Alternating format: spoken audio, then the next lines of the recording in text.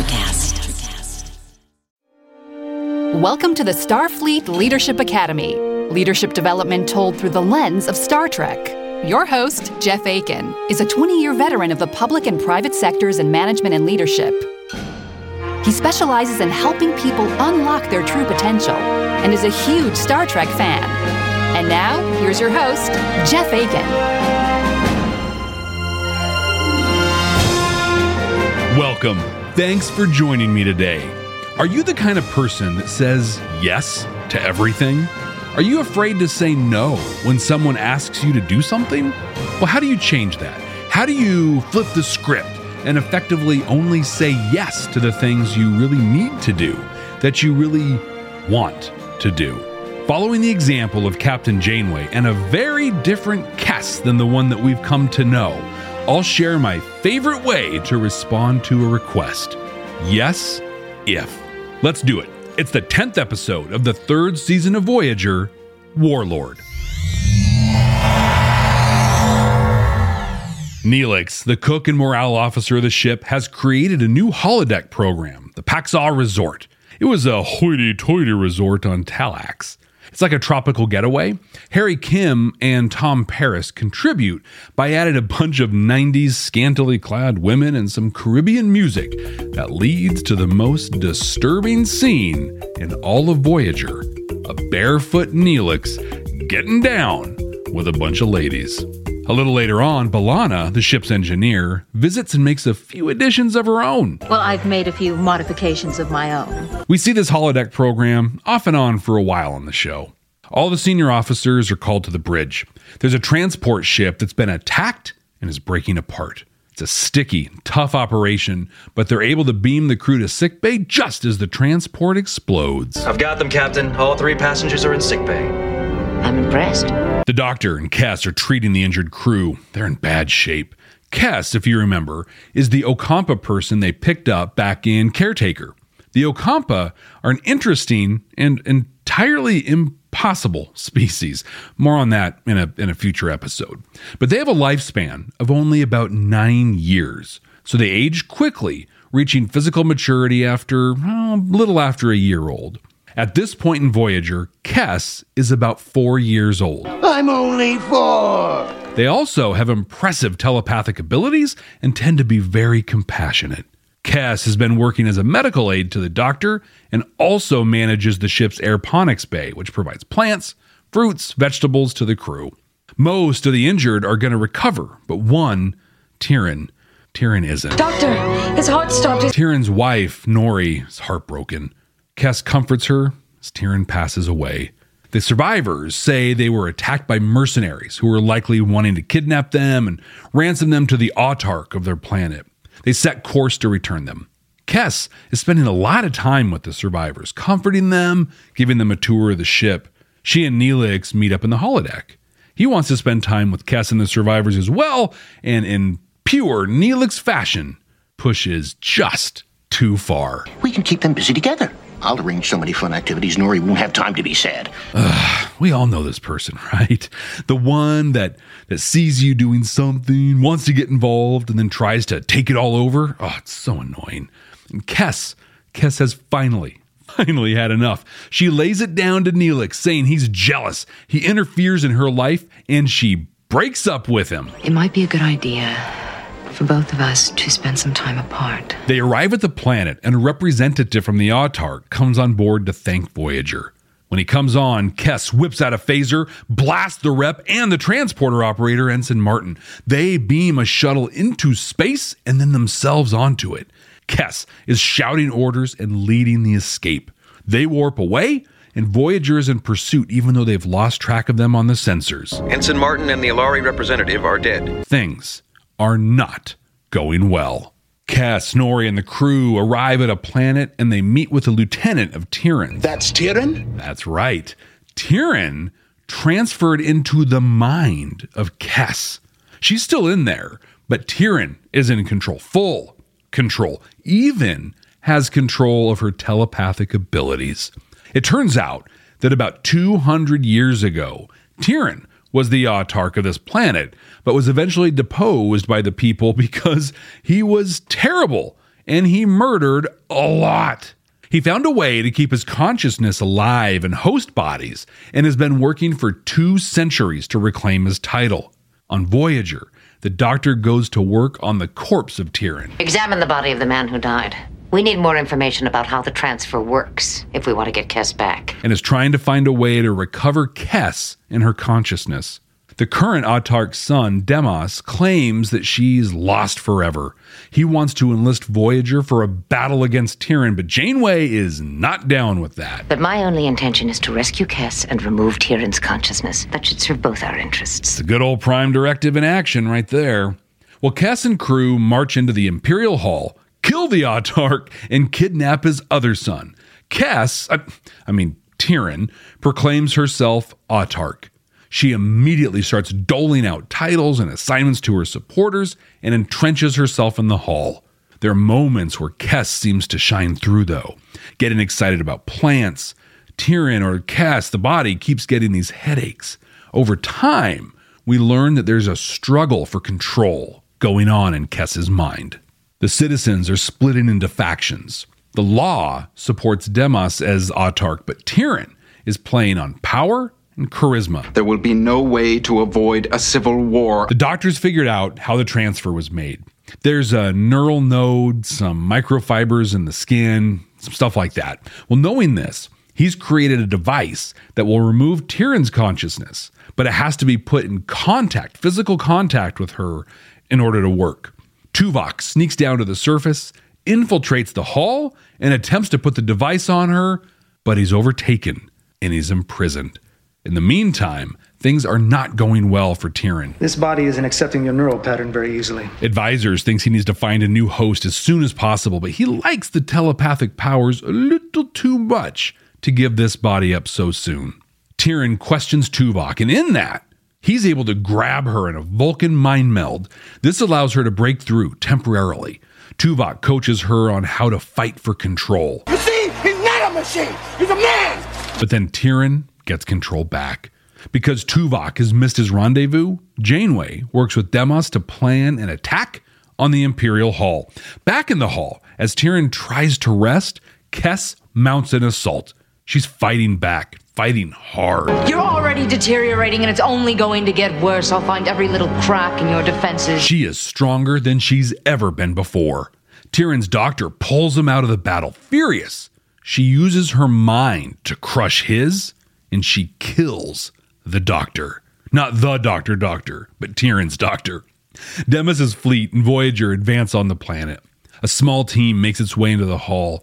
They rescue Tuvok and make their way to Tyrion. The fight is on. They phaser their way through the defenses. Neelix stuns Tyrion, stuns Kes, slaps the device on her face, and she's back. Demos, it's over. She hands control to Demos, who is the rightful and uncontested Autarch.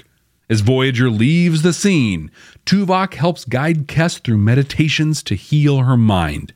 She's struggling to adapt, but he commits to helping her. When this one came up as the episode, all I really remembered about it was Kes breaking up with Neelix, but there's so much more to like in this one, and it's all embodied in Jennifer Lean. Her getting to take Kes to new places was a lot of fun. Unfortunately, though, well, we also get a sneak peek into some of the darker points in Voyager's and, well, even Enterprise's futures. Come to Quark's. Quark is fun. Come right now. Don't walk. Run! If you are a professional looking at the European startup scene, Germany is a place you cannot miss. Fortunately for you, there is StartupRad.io, the authority on German startups. This English-only podcast brings you fresh interviews each week. Most likely, you have never heard or read anything on these startups before in English, but you will in the future. Be ahead of the curve and subscribe to StartupRad.io podcast, or check for the StartupRad.io internet radio station. Check your Alexa for the StartupRad.io skill as well. Hey, Brent, have you ever seen Babylon 5 before? Babylon 5? Mean that show from the 90s? Yep. No. You want to watch it for the first time? Let's do it. Babylon 5 for the first time. not a Star Trek podcast. We are two veteran Star Trek podcasters watching Babylon 5 for the first time. We're searching for Star Trek-like messages in the series and deciding if we should have watched it sooner. You can find us on Good Pods, YouTube, and anywhere you get your podcasts. Babylon 5, for the first time, not a Star Trek podcast. I do carry a select line of unique artifacts and gemstones indigenous to this region. Held to any level of scrutiny, this episode is pretty ridiculous. I mean, a murderous tyrant from 200 years ago shows up in the body of a young alien and everyone's like, yeah, sure, okay, you're the autarch now, I guess. And 200 years? Yeah, because of a microfiber thing? Hi, it's Vince with ShamWow. But hey, this isn't an episode about feasibility. It's about Kes evolving and changing as a person. And that evolution was pretty fun. I suppose I could threaten you or torture you, but I doubt that would make any difference. Do you really think you can keep me away from your innermost thoughts? Your fears and insecurities? Your feelings? Jennifer Lean was really leaning into this and having a good time. In an interview, she said this role was a real stretch for her. I thought she was great. And honestly, the flimsy premise that made it all happen gave the perfect cover for any acting missteps. Like, hey, that's not bad acting. That's Kes fighting back against Tyrion. It's brilliant. Like I've said, my favorite part about this episode is the end of Kes and Neelix's relationship. There's a really big part of the Star Trek community that has a problem with their relationship because Kes was 2 years old when they met up. Ew. Seriously? So gross. Me? I have a problem with their relationship because it was a bad relationship.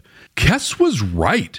Neelix is creepily over-involved in everything. He stifles her. He's super jealous. Breaking them up gives Kes a chance to be her own person, and I am totally cool with that. All that said, it's not like Star Trek had a lot of great relationship stuff in it, right? Part of that comes from the overlord of all things Trek during this period, Rick Berman. I feel like this guy wanted one thing out of business and two things out of Trek. He wanted money out of business, and he wanted it through syndication and sex. And we see that in a lot of places. But we're off to the races starting here. It eventually leads to Jerry Ryan wearing outfits so tight she's nearly hospitalized. And those super awkward scenes in Enterprise where they rub glitter gel all over each other. Well, in this one, we see it in the very mid-90s swimsuits everyone is wearing on the holodeck. And the wildly weird scene where Tyrion marries Demas's brother when he's already married to Nori. And I want you to be close friends. I want us all to be very, very close. Huh? Yeah, nothing subtle about that at all. Despite all of this, though, it's a fun episode. Great for background watching. That said, honestly, if you never saw this one in your entire life, you'll still do just fine. Command codes verified. Saying no can be a showstopper, right? Or best case, it can make everyone have to work a little harder. If you're asked to do something you can't or don't want to do, saying no can reflect poorly on you, right? I mean, it does, doesn't it? Does it? Well, what do? Well, I say you say yes. Yes, if. I'll talk about what this looks like and how it can lead to wildly innovative ideas. The Starfleet Leadership Academy is supported by listeners just like you. Click the link in the show notes to support the ongoing production of this podcast. Before we get to the yes-if approach, I want to point out a split-second thing that happens that really hit me in the wrong way. At the beginning of the episode, they run into the damaged transport and call for all the senior staff to come to the bridge. There's a half second, just a tick, that goes by where we see Tom Paris in his holodeck gear slide into the helm position and whomever was on shift before him slide out. Totally innocuous, right? Well, first I gotta say, yes, I know this is a TV show. I know that Tom Paris is one of the main characters. I get that. But This demonstrates such a toxic view that promotes self-importance and kills team development. I used to be in the U.S. Navy. I served on a submarine, which I've got to believe is about as close to a starship as I could get at the time. The operational culture of a boat is built on qualifications, or quals. Before you can stand a watch or do a job unsupervised, you get qualified to do it, which means a superior checks your work and signs off on it. Any person that works a job unsupervised is totally trained and completely qualified to be there. So, is it not like that on Voyager? Like, if there's an emergency, does a senior officer always have to come on watch? Is above my pay grade. If you're not on the DVD cover, all you can do is point the ship in a direction and keep that going? That's ridiculous. With a culture like that, no one will have any confidence in their abilities and will never grow or develop in their job. And the senior officer that always has to swoop in is going to develop this gross sense of self-importance because only they can solve the big problem, right? Or the other side of that coin is those people might feel overworked, overwhelmed, and they're not being treated fairly. And that's totally true. Like, it's either boring and routine all the time or super stress-filled and urgent all the time. Frankly, neither of those are very palatable. Does this sound like anything you've ever seen or experienced? The day-to-day work, right's good enough for anybody, but when things get tough or high profile, the same people tend to take over or get those assignments. I'm ready to go in, Coach. Just give me a chance. I've seen this too many times, and every time I do, there's either super high turnover in the regular positions or morale is tanked, or both. To stop this from happening, you need to do two things. First, like we did on the boat, make sure that every person doing a job on their own is qualified, trained, and prepared for the job. Second, be sure to spread the assignments and opportunities around equitably. Give everyone a chance to handle some of the routine stuff and everyone a chance to do the exciting stuff. I mean, the dude on shift could likely have handled the transport ship thing just fine, and it probably would have been the highlight of his month. Take a good, hard look at the workloads in your area and see if this is happening, and then do something about it. One of the reasons this happens is because high performers and often more senior people have a really hard time with one word. One single word, 2 letters, no. There are real consequences to saying no. And, well, mostly a lot of perceived consequences to saying no. If you never say no, you're going to have an overloaded plate for sure. Too many projects, too many responsibilities, and too many opportunities to let people down. But if you do say no, people are going to think you're difficult. They'll think you're lazy. They'll be like, what does Jeff do anyway? I mean, seriously, that guy's always turning stuff down. Or will they? Honestly, one set of these things is true and the other, honestly, simply is not. It can absolutely be hard to say no, but all because of situations that we make up in our heads. We don't want to be perceived as negative, but we also want to be seen as helpful. The reality is, though, if you say yes to everything, you will absolutely let people down because it is not possible to meet all the commitments you'll make. In fact, another way to think of it is that every time you say yes to something, you're saying no to something else. Yes, I'll do that research for you means no, I won't spend time with my family. Yes, I'll do that presentation means no, I'm not going to get my Salesforce updated. Right? See what I mean? So what do? Well, instead of saying no, you say yes if. Hey, Jeff, will you take this presentation on? Yes, if someone can handle this data entry for me. Or, hey, Jeff, will you take on development of this Power App? Yes, if you get me trained on Power Apps, ensure I have the correct licensing and, cover my daily workload. Now, it's not a no. You've just clearly identified what needs to happen to make it a yes. Whether or not those things are achievable are up to the person asking you. You can apply this to just about anything, and it's awesome. I mean, who wouldn't want to learn a new skill while someone else did their day-to-day work, right? And if it's so important to the powers that be that I'm the one that develops the app, they'll provide all that stuff. If it isn't, then they won't, and they'll find someone else to do the work. It's also a great way to encourage innovative or different thinking. In the episode, Demos says Kes is gone. Tyrion is taken over, and there's no way to save her. And Janeway responds, I'm not prepared to accept that yet. She's essentially saying, yes, Kes is gone if we can't find a way to save and recover her, and then she leans on the talents and the expertise of her team to solve the problem. And let's just pretend that Tyrion's body wasn't still available for the Doctor to start his investigation with. Janeway tells him to find a way to pull Tyrion's consciousness from Kes, okay? Well, he could say, yes, if you can get me scans, data, tissue samples, etc. from his people, or ideally, from him. Then, if those things aren't available, he's not perceived as being difficult for saying no, but instead, Janeway would respond with, we don't have access to any of those things. And then he could either say he couldn't do it, or say he'd do his best, given the lack of information that everyone has agreed isn't available. You see how this works? I use this approach a lot when I work with the public sector. In the government space, there are more than policies that direct the work.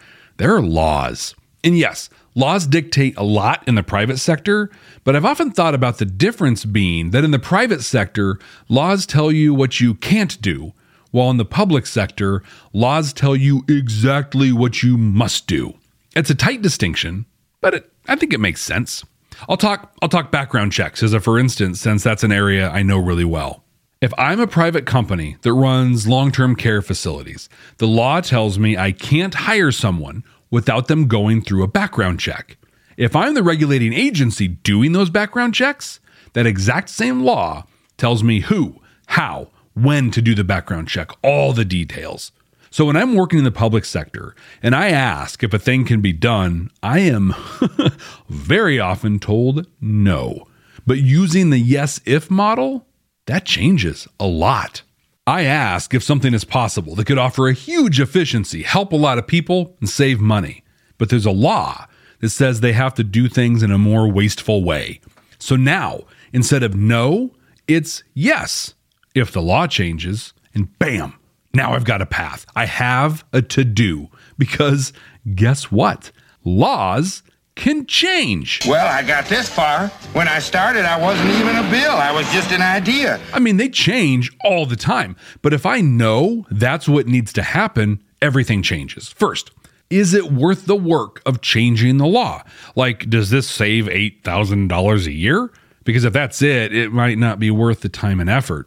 But if it's bigger than that, or the positive impact to people is big enough, then I start looking at how I can introduce a bill to change the law.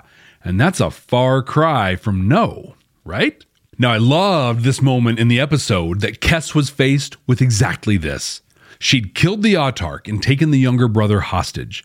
Demos, the now rightful Autarch, was on Voyager. She was trying to get the little brother to pledge loyalty to her, but he wasn't interested at first. He pointed out that Demos was legally the guy. It's the law. Kes, as Tyrion, says, doesn't have to be.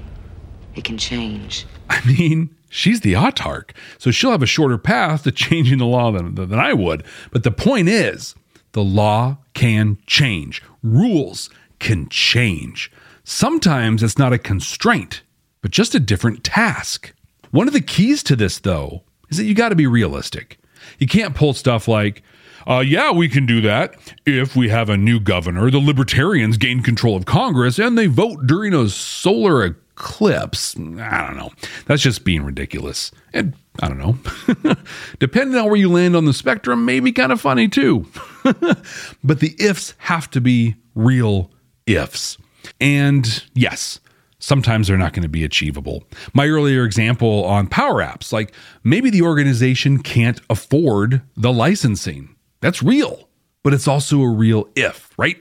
If I have the licensing, well, we can't afford the licensing. Okay, well, there you go. I think we get so stuck in this thinking that we have to do something or that something has to be a certain way.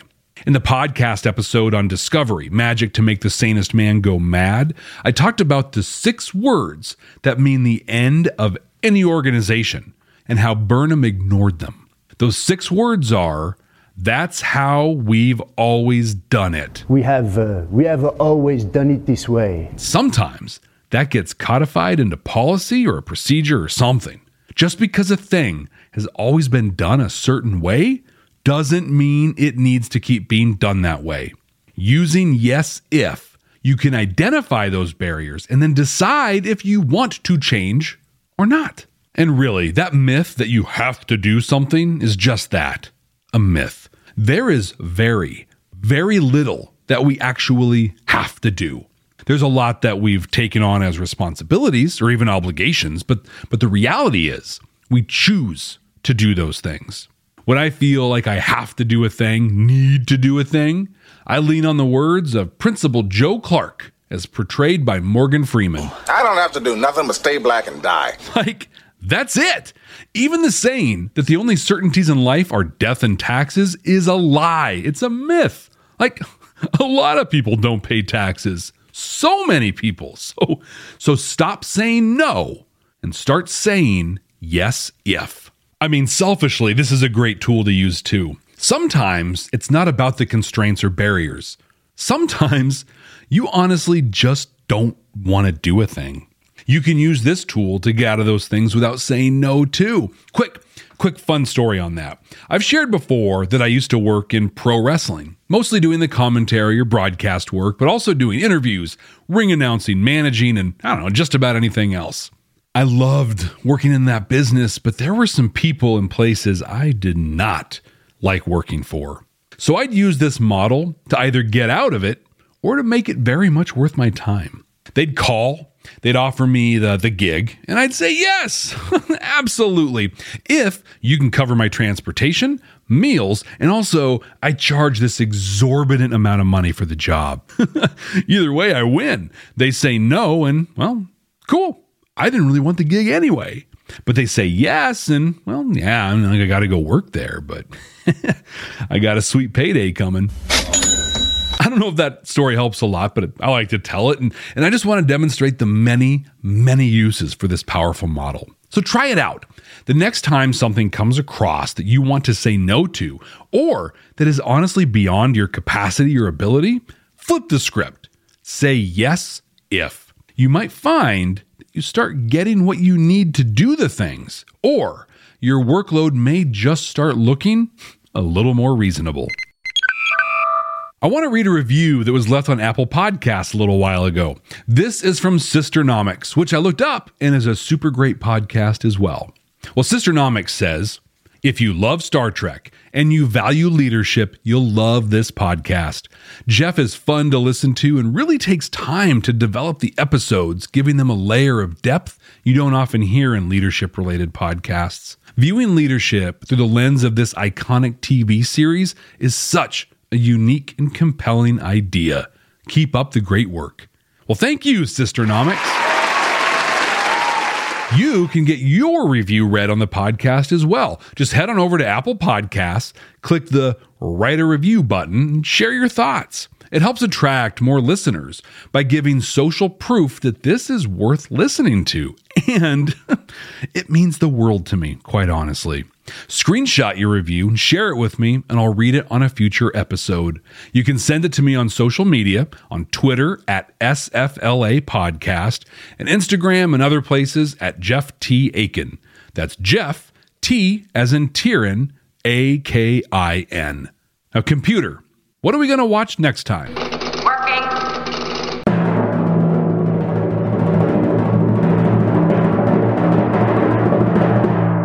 Okay, so there was a time when this was some pretty mind-blowing stuff. But if you're newer to the Star Trek franchise, this might not pack the punch it once did. But we are going to see Mr. Spock smile, and we're going to see him freak out. You never loved her.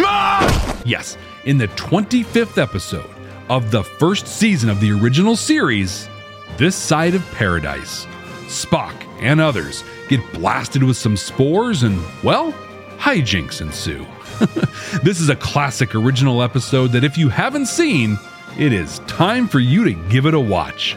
And until then, ex Astra Scientia.